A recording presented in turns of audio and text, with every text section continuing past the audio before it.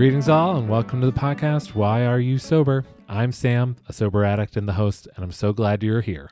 Why Are You Sober is a space where sober addicts come to share their stories of addiction, where it led them, how they got sober, and then why they continue to choose sobriety today.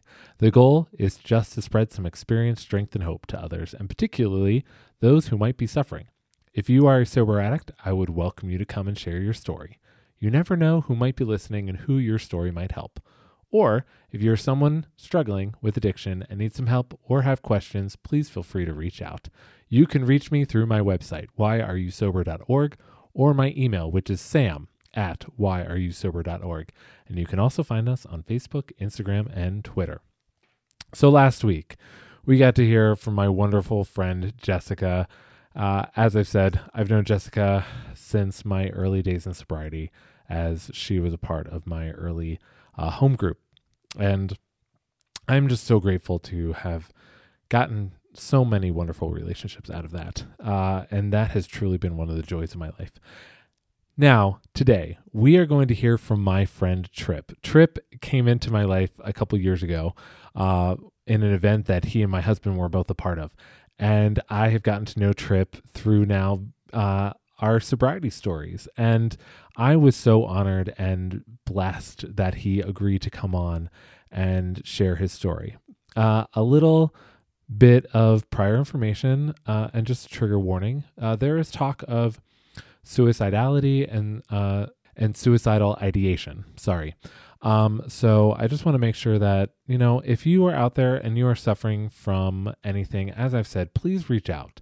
Please reach out to me if you don't know anyone else to reach out to, because I don't want anybody suffering. And, suicide and suicidal ideation, unfortunately, is a part of many people's addiction stories. So, all that to say, I'm so grateful and blessed and honored that Tripp is here and that he came and shared his story. So with that, let's go into the serenity prayer. Good and gracious friend, grant me the serenity to accept the things I cannot change, the courage to change the things I can, and the wisdom to know the difference. Amen. So welcome to this space. I'm super excited that you're here. And if you just want to tell us what your name is, and then also what is your addiction? Oh, so we're doing. We're doing. We're gonna do it. Yeah, we're just gonna do it. Well, thank you for having me. Thank you so much for having me. Yeah. This is like I said a second ago. This is my first podcast I've ever been on. It's my first rodeo per se. And, So my name's Tripp Taylor, and I am a recovering alcoholic and addict. Okay. And so my addiction, though, my disease, my allergy, my the no tolerance, that entity that lived inside me and took over me in my life, and every single good and wonderful part of Tripp and all the versions of Tripp that were good is now as of December 29th, 2022 this year. It'll be 3 years. That's awesome. So when it comes to what my addiction is, everything. Yeah. Now, were you said alcohol and substances? Yes. So you were not just one or the other. You were everything is a great opportunity for me type of person. Yes. And the more the merrier. Yeah.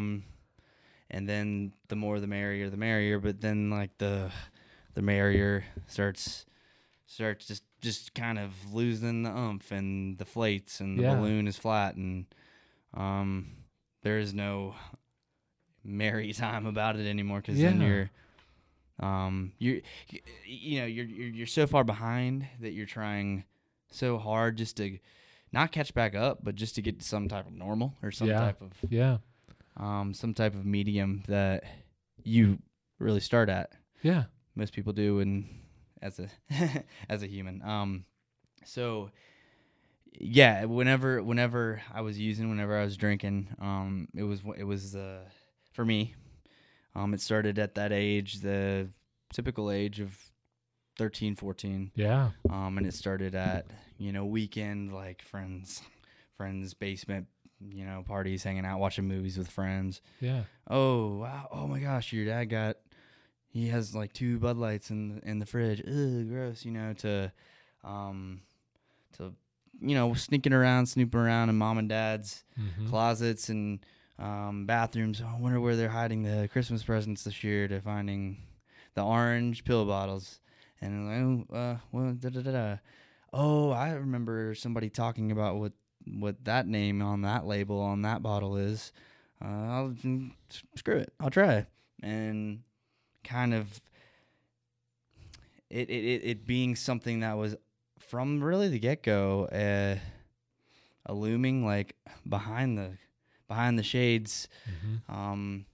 isolating and lonely, and feeling very, very, very different, and very, very bad about yourself Mm-hmm. right from the get go. Because whenever I remember the first time I ever was intoxicated, I remember I was watching the movie Nacho Libre, and Wow. I was at my parents' house, and I'd only heard about like my friends drinking maybe one time at a friend's house, but like I was about to be going over to a buddy's house within the next couple weekends to a birthday party that there might be drinking, so I gotta know what it's like before, so I can say, yeah, of course I've done it, yeah, at age 13. Wow. And I remember my parents always having their liquor up in the top cabinet of our pantry in the corner, in the back left corner, and it was the same bottle. They had the same bottle of vodka for, probably 4 years, until I first went up there and grabbed it with my hand and poured it in a little red Solo cup. I don't know, maybe 4 shots worth of it. And as a child, or a teenager, just in adolescence, not even quite a young adult, that feeling of the feeling that alcohol, the sensation that alcohol gives you, was a good one for me. And I liked the way that I woke up on the floor, to my parents, like, waking me up saying, Tripp, what are you doing down here? Why are you sleeping on the floor? And then I can't even, my first instance of ever drinking or using was that I got drunk. Yeah. So I didn't Yeah. waste any time. And I told them about that. That's what that was recently, over the past few years. I was like, remember that time years and years ago? And they were like, oh yeah, what about it? And I was like, I was drunk then. And they didn't, I guess they didn't smell they were so at the time infrequent drinkers, Yeah. that maybe they could pick up on a really ripe hop or Marley coming off somebody's pores, but I guess they just couldn't, sense Yeah. it. And he's a child, so. Yeah. So they didn't. So through high school, then they didn't like see anything or notice any, like. So Did they see any signs of your substance abuse? I feel like the only time they might have ever even thought that, oh, he's going to be in a situation where there is drinking, but not that he's drinking, would be when I'd be hanging out with the fellas or the friends or the classmates, teammates from the sports I played that didn't have the greatest reputation per se. According to all the how the parents talk and all the gossip, and so they noticed that I was hanging out with a lot of those people. Yeah. And they were my friends, but I was friends with everybody. And I played in no I was never like walk around with the S on my chest, crown on my head, or anything like that, but I was the quarterback when I was in high school. And despite how short of a little gnome that I can be, I was the lead quarterback, and kind of ended up becoming like a leader. And in ways even if I didn't consider myself to be every day. So I played that football and baseball, and was always going to school because my parents would take me up until I was 16, and then so they nothing's ever could be good. No way, they never considered. So were you using every day?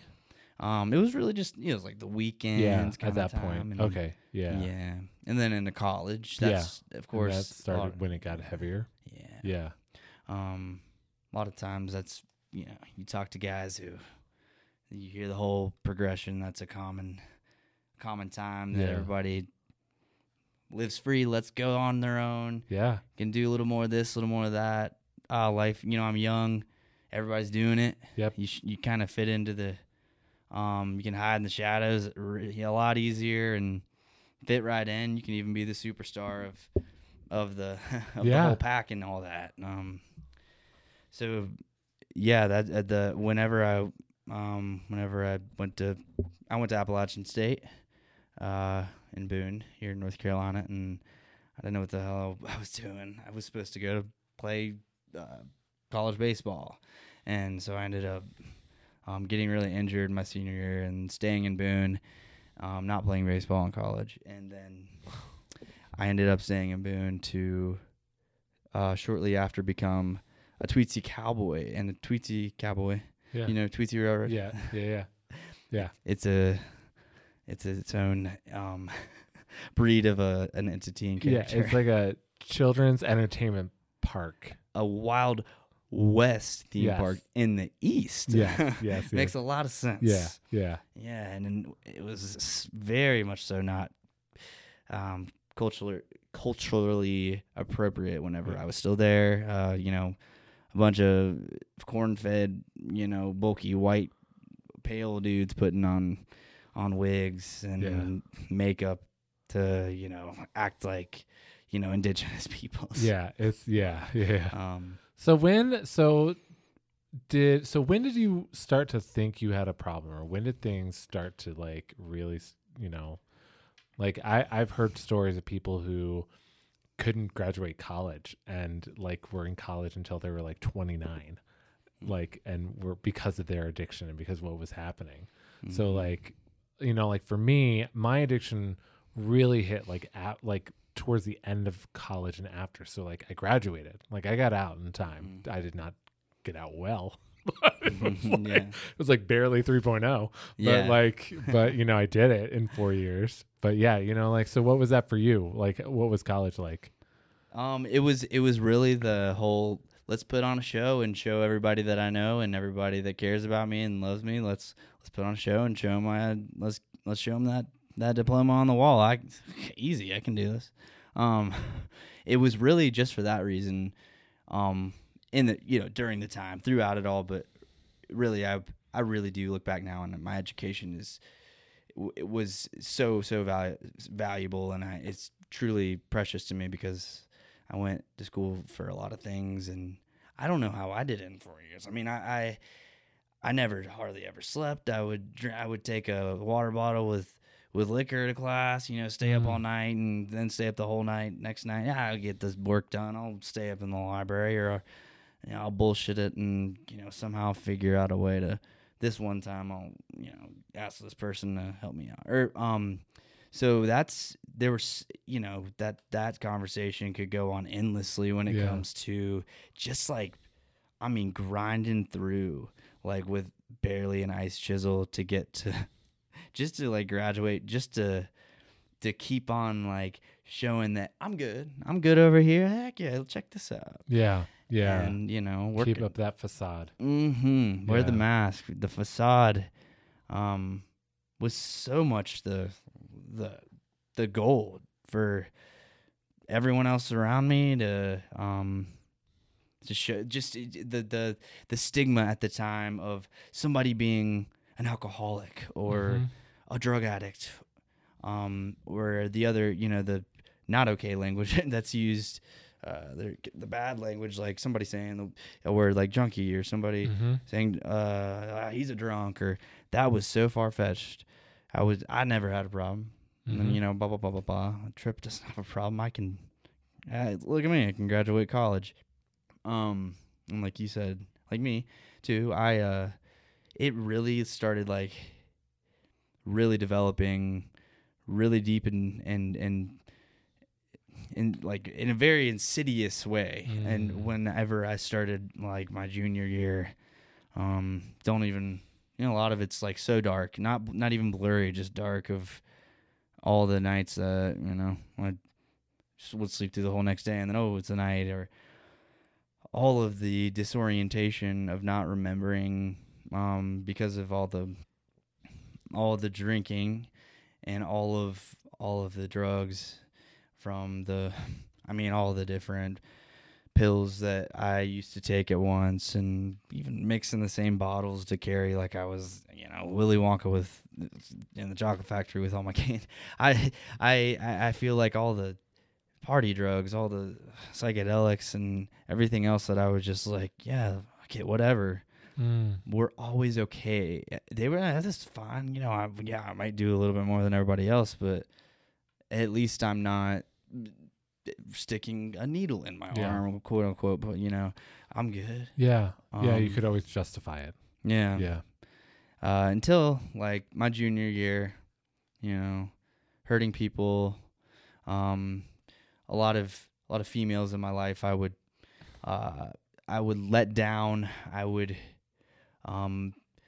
abuse emotionally, and having to say that like now through a microphone is something that is a part of my recovery, because making amends and telling the truth, especially to ourselves, all day long, we can say, no, that's really messed up when people do that. And man, no, I didn't really ever do that. The more we try to sugarcoat things, all that is going right back to that facade. Yeah. And the justification. And I feel that when I start to justify something, I need to question why am I justifying this? Like, yeah. So it's like, what would the best version of Sam do? Yes. Like asking yourself, what would the best version of myself, of Tripp do right now? Oh, that's what he would do, not this. Yeah. Okay, then there's something a little off. There's something wrong. Yep. Yeah. So where does it all come to a head? Like, where does this all lead you? It started, it developed. It doesn't always happen rapidly. Sometimes it's like I describe addiction, the disease of addiction. It's the most sinister disease there could ever be. Yeah. It is the deadliest disease that it's like an algae that's like lurking the bottom of a slow moving river with a bunch of junk in it. And it's just lurking there, and all of a sudden you might catch a rapid, and then it's just back to the same stagnance of that just impending doom. And so whenever things started happening, like with legal issues and with me, like I remember the night that I got pulled over for my first DUI, I'm still like, I'm in jail, for a bit, and like I'm wearing the orange, and I'm like talking to all the guys, and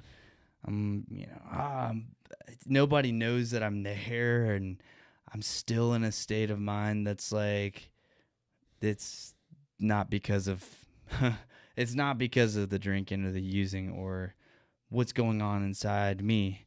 No, this is just because I got unlucky, Yeah. Until like, all of a sudden people start. I lost friends. The really close ones, the ones that had developed, the friendships and relationships had developed for years, cutting me off, to where, more legal issues came into play with school. Like I got caught drinking on campus with an open container and had to deal with that in the county and the university, academic probation, talking to the dean about certain things apparently people have reported me doing in class and smelling, and who gives a a dang about like what anybody thinks. I'm the rock star here. I can do whatever I want. Yeah. I mean, let's live it up. Da da da. But then, like, nobody was ever going to the brewery with me every night. I saw, Tripp, that's all you do. What? I'm tired. It's Tuesday. It's like 10. I have work to do. Well, screw you, dude. Like, come on, man. Like, it just, to where I was doing that alone, and it just became such a wake up in the morning and be alone every day type of place where, I ended up, there were several times. I say several. Finally, I say several. I used to say a couple times, but several times that I actually overdosed, and my next door neighbor, who used to be my roommate but moved out because of other reasons, when it was really because of me. He would kind of watch out for me, and I knew he would. Tripp gets a little messed up. Just wake him up. He, kind of helped bring me back into reality a few times, and taking prescriptions that I'm not prescribed to, and I mean all the names of the narcotics and the class 2s and the Xanaxes and the Klonopins, all mixing it with alcohol, drinking, and not any. I mean, just utter insanity. Then that I was working full time and having to get up, like get up out of the bed, but like get up, to make sure everybody's like, okay, he's doing a great job, he's good to go, and like entertain thousands of people every day in my job. A lot of shame goes into like thinking on that now, man. Like, when I think about all like the years that I worked as a cowboy and a hero to little kids, and all the shows and the entertaining and conversations and laughs and pictures that I took, the vast majority of those were like not an organic version of me. Yeah. They were so falsified, but I can like look at photos and be like, who is that? Yeah. But like then also be like, I know I'm in there. It's just, what's up? What? That's so not like I can just we know ourselves. Oh yeah. Yeah, there are definitely pictures that I look back on where I know I'm like, I was not all there at that moment. And I hate it. Where's my soul? Yeah. So what finally humbled you? Like, what finally got you to be like, and so I ended up like, losing the license and driving without a license and all that, and getting popped a couple more times, getting another DUI or two. Gosh, you were really going for it. Oh yeah, and getting the whole interlock device in the car for years, and being on probation for years, and just like, yeah, whatever, it's fine, right? Everybody's fine. And like family, trespassing me from their home and property, and like cutting me off, and me having to like just kind of just hang out with the people that are new, and because in a town that I've always lived in, and everybody's faces know you, and no, nobody's gonna hang out with Tripp anymore. Have you heard about what he's been up to? No. He's been going to jail, and I heard he went to rehab, and so I ended up going to rehab a couple times, treatment. But I'll try to. I don't know how to keep it short about how keep going. I came to. You're good. How I came to like actually. I mean, get it, like to get it for me to like get on my path and my journey of recovery this time around. For real, because as a recovering addict and alcoholic, we only know whenever, I've got this. When you have that, not just pink cloud feel, but that like, let's get it. Let's keep moving. Look at all that ahead. Look at all that up ahead. You only know. And when you stop seeing the train in the tunnel and you actually start seeing the light in the tunnel. Yeah. Yes. Yeah. Mm-hmm. I remember. I know that. Yeah. Yeah. And no, I mean this. Yeah, yes, silly intended. I had to step away from my job on the train Yeah. in order to actually do that. I ended up over the years having to I just became somebody like every single day where I wasn't myself. I had to dress up every day and be a character and make folks laugh and cry and smile and say everything is great. And I didn't even get to spend a moment with myself to where I missed so much time with myself. I didn't know even how to love myself before I worked there. I didn't have a clue. And then I having passive like pamphlets for rehab put in my duffel bags by family that would and are chief enablers in all of their own ways. And it's but it's in such a beautiful circle to the point now where like my mother is she leads Al-Anon meetings and is so much of an advocate for recovery and sobriety and harm reduction even. And like she's a beautiful soul and angel, as is my father and my all the rest of my my immediate family that have been so supportive and had to figure out a way to step away from me to where they had to realize you're only going to do it if you decide to do it. Yeah. Yep. And having to let go like that, is takes the most strength and courage that anything. I mean, more than anything, like when you don't want to lose something that is so dear and loved. When you look back and you hear that your mother's like never sleeping because she's just staying up all night waiting for like the call to say Tripp's in jail again, or Tripp's dead. Yeah. Just waiting on that call. Yeah. Yeah.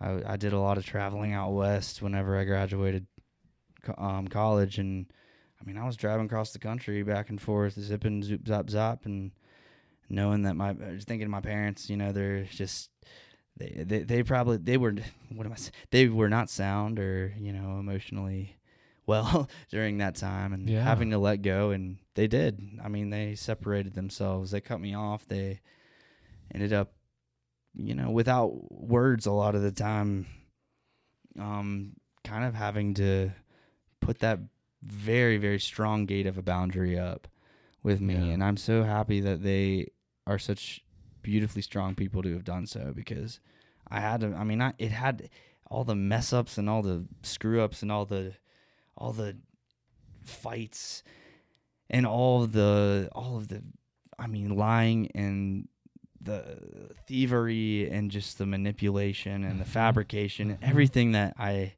did was still just it was that time, and romanticizing all and hiding my feelings and masking everything ended up like just becoming normal. And that's all is when that's your life. And waking up, pocketing 4 Johnny bootleggers in your pocket at 7 a.m. at the gas station, just having to even maybe not shake. And to the point to where there was a summer that I was just really just wanting to die, and I was just wanting to die and just showing up at work maybe, flipping cars into the river and having to go to work the next day. Hey, everybody. Hey, good morning. Getting bailed out of jail, waking up in bushes and random places in town here in Boone, here in the morning traffic start up and dew come out, and the not knowing or not really not caring, not a single bit about what happened. And it came to the point that I met somebody who I met my partner Yulisa. The short story of it is, and I won't ever say, oh, it was love at first sight. I mean, ha ha ha. The reason we got together was, just because we were both lonely, and we ended up doing it in a different, classy way that typically I hadn't. We went and got like a dinner, and I, had to make sure I was just drunk enough and just like looking okay enough. And I was actually like homeless at the time, living in a acquaintance's trailer in the back of her yard, and was driving to work every morning without registered tags and no license and no insurance, with a vehicle that was cracked in the middle. And I went and met her for dinner, and my life changed forever, because she accepted me for who I was, even though I knew it wasn't okay internally. And I ended up having to go to treatment for the sake of like the court and some charges I was facing.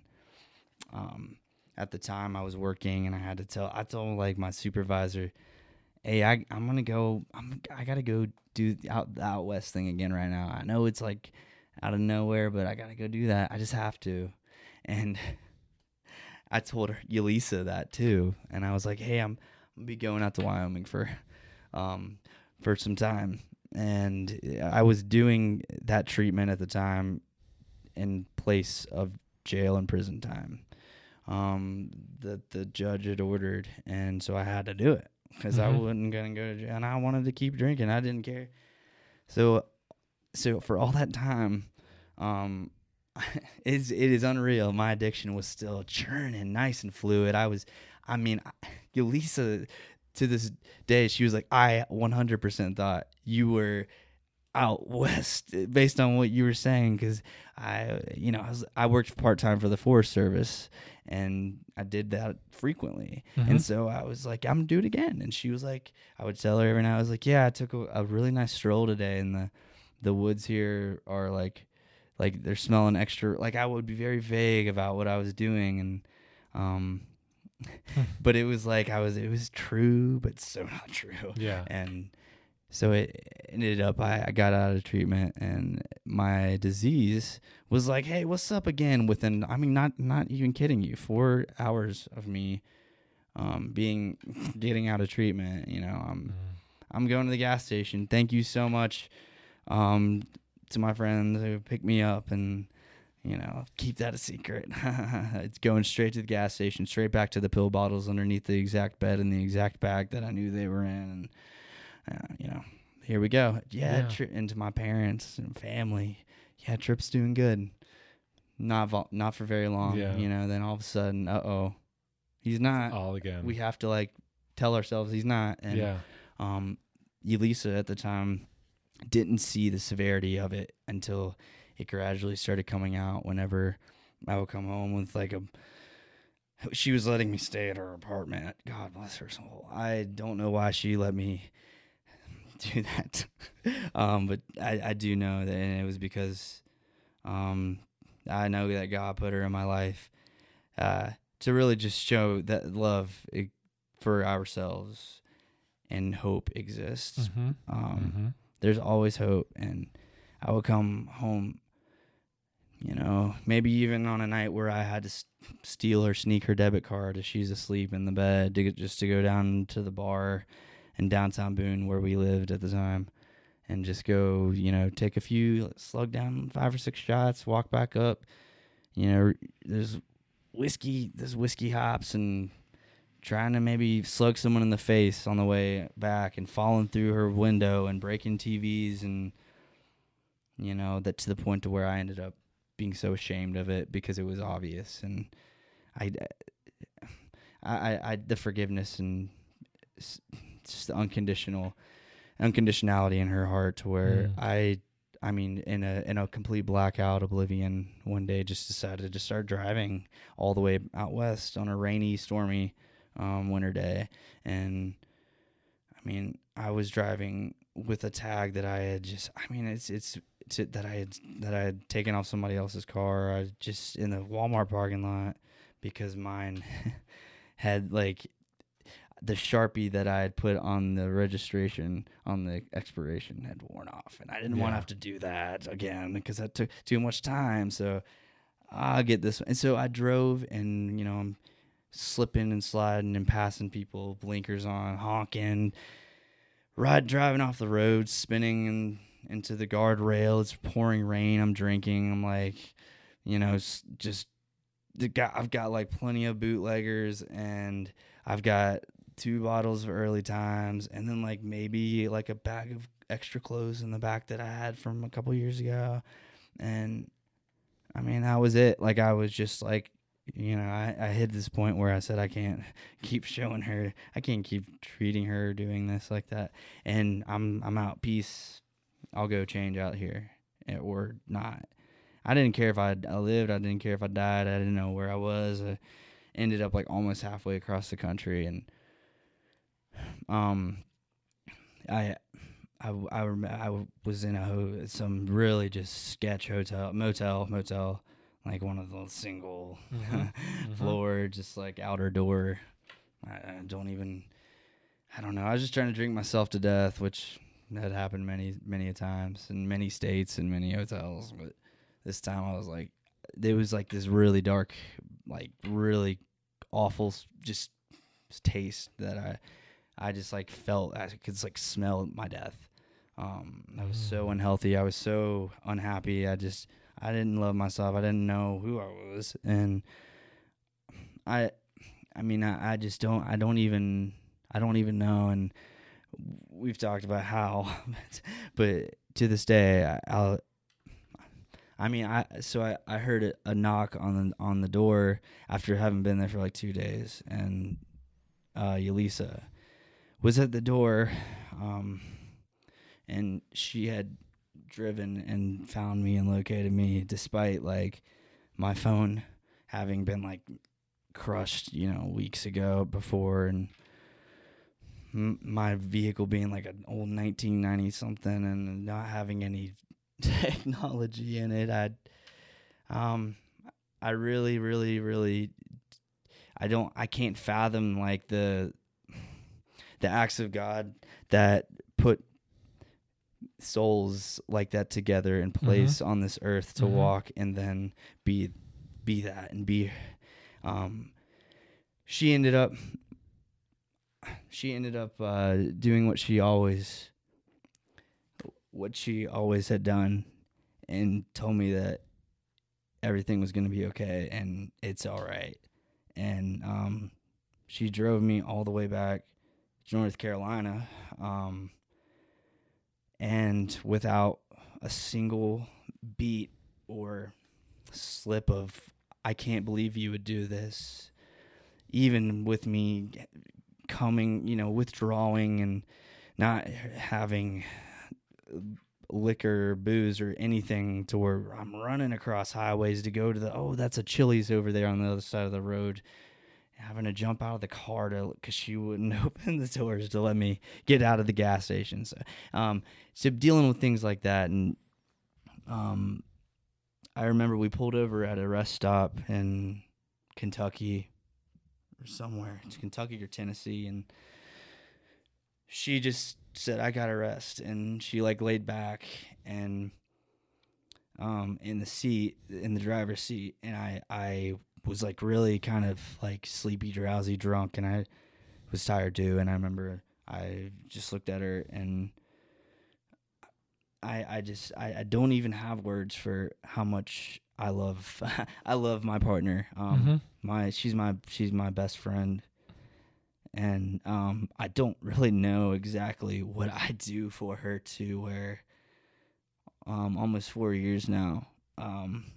She's been like the rock that I stand on, and this every single bit and shape of support that I never felt like I had, just because she says, she knows that, hey, it's okay to not be okay. Yeah. And I still love you because this isn't you. This is not you, and here's what's you. Let me those times these, and realizing that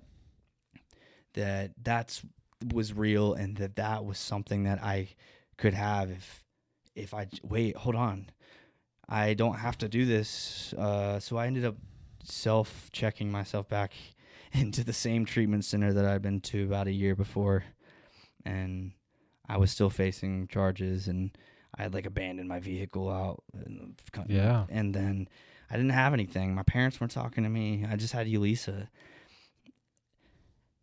And I just walked through the doors and I surrendered. And I mean, since then, I didn't want to know everything, even if I knew a lot already from recovery or what my disease was. I wanted to gain, I wanted to grow, I wanted to take the tools, and I wanted all of it. And I still, every single day since that moment, on December 29th of 2019, I mean, I still doing that. And it's truly that one day at a time. The one day at a time mentality, lifestyle walk, just mindset and mindfulness of, if I didn't do this today and instead did this, I wouldn't have this, or I would having to remind myself of the bad in order to putting in my brain, this is what happened. Okay, there's that gratitude list coming. Oh man, that thing is endless. Like being grateful. Gratitude is everything. Everything. Yeah. I mean, I always say that you can't be resentful when you're being grateful. No. You can't have both of those emotions happening at the same time. And what you said about surrender, that you walked through the door and surrendered, was like, it makes so much sense. Like it makes so much sense to me of my own sense of when I just surrendered and I was like, okay, I'm done. Like, and it's so weird to think about, especially with addiction and thinking about how we were controlled by something and now we suddenly powerless. Give up. Yeah. Control, like we give up. Yeah. We go to being surrender. We go to like, instead of being like, I don't want to be controlled anymore. And we have to surrender into that. Whatever it takes. Which is really, but that's really awesome. That's really cool. That's really, that's amazing, man. Accepting defeat, and that defeat being a victory. Yeah. Yeah. It's just, that's the best one. That's the best win there could be for your life, man. It's just knowing that we're powerless. We're powerless over what happened, but we're powerless over everyone else, but not with ourselves and how we move forward and how we keep on moving down the road, man. And so from that point, you've been sober now for almost 3 years, you said? Yeah, or just coming up on 3 on the 29th. On the 29th, yeah, That's 3 awesome. years, and not a lot of time, but it dang sure is too. And it is, absolutely. It totally is. I mean, how many years? I'm just over 6 now. 6. Awesome. Congrats. What's your birthday? My sobriety date is October 3rd. Awesome. Yeah. That's a scary one. It's a spooky one. It's pretty. Yeah. I mean, the way I look at years of sobriety on all sorts of people, and I'm just like, and I remember thinking like, I'm never gonna get there. Like that seems so far away, and to be on this side of that now is just like, wow, like, yeah. And I love how people often tell me, they're like, so you beat your addiction, and I'm like, no, that is not what ever happened. That is not what happened at all. Nothing. I'm like, never. All that happened is I got sober. I'm like, my addiction is still there. It's there every day. Right there in the corner. Yeah, look over, right all there. the time. It's there every day. And I'm like, and like you said, it's a day at a time. So Tripp. So now here's the final question. So why are you sober? I mean, it's I heard a lot of why, but why are you sober? I'm sober so that I can live. And if I wasn't sober, I wouldn't be living. If I wasn't sober, I wouldn't be living either, because I'd be dead, deceased on the side of the road or laying somewhere. Or I wouldn't be living because I would be behind bars or in, between 4 cinder block walls, and that's no way of living life fully. And my life is, I know, and I've been told, and I can say, I'm going to say, I deserve that.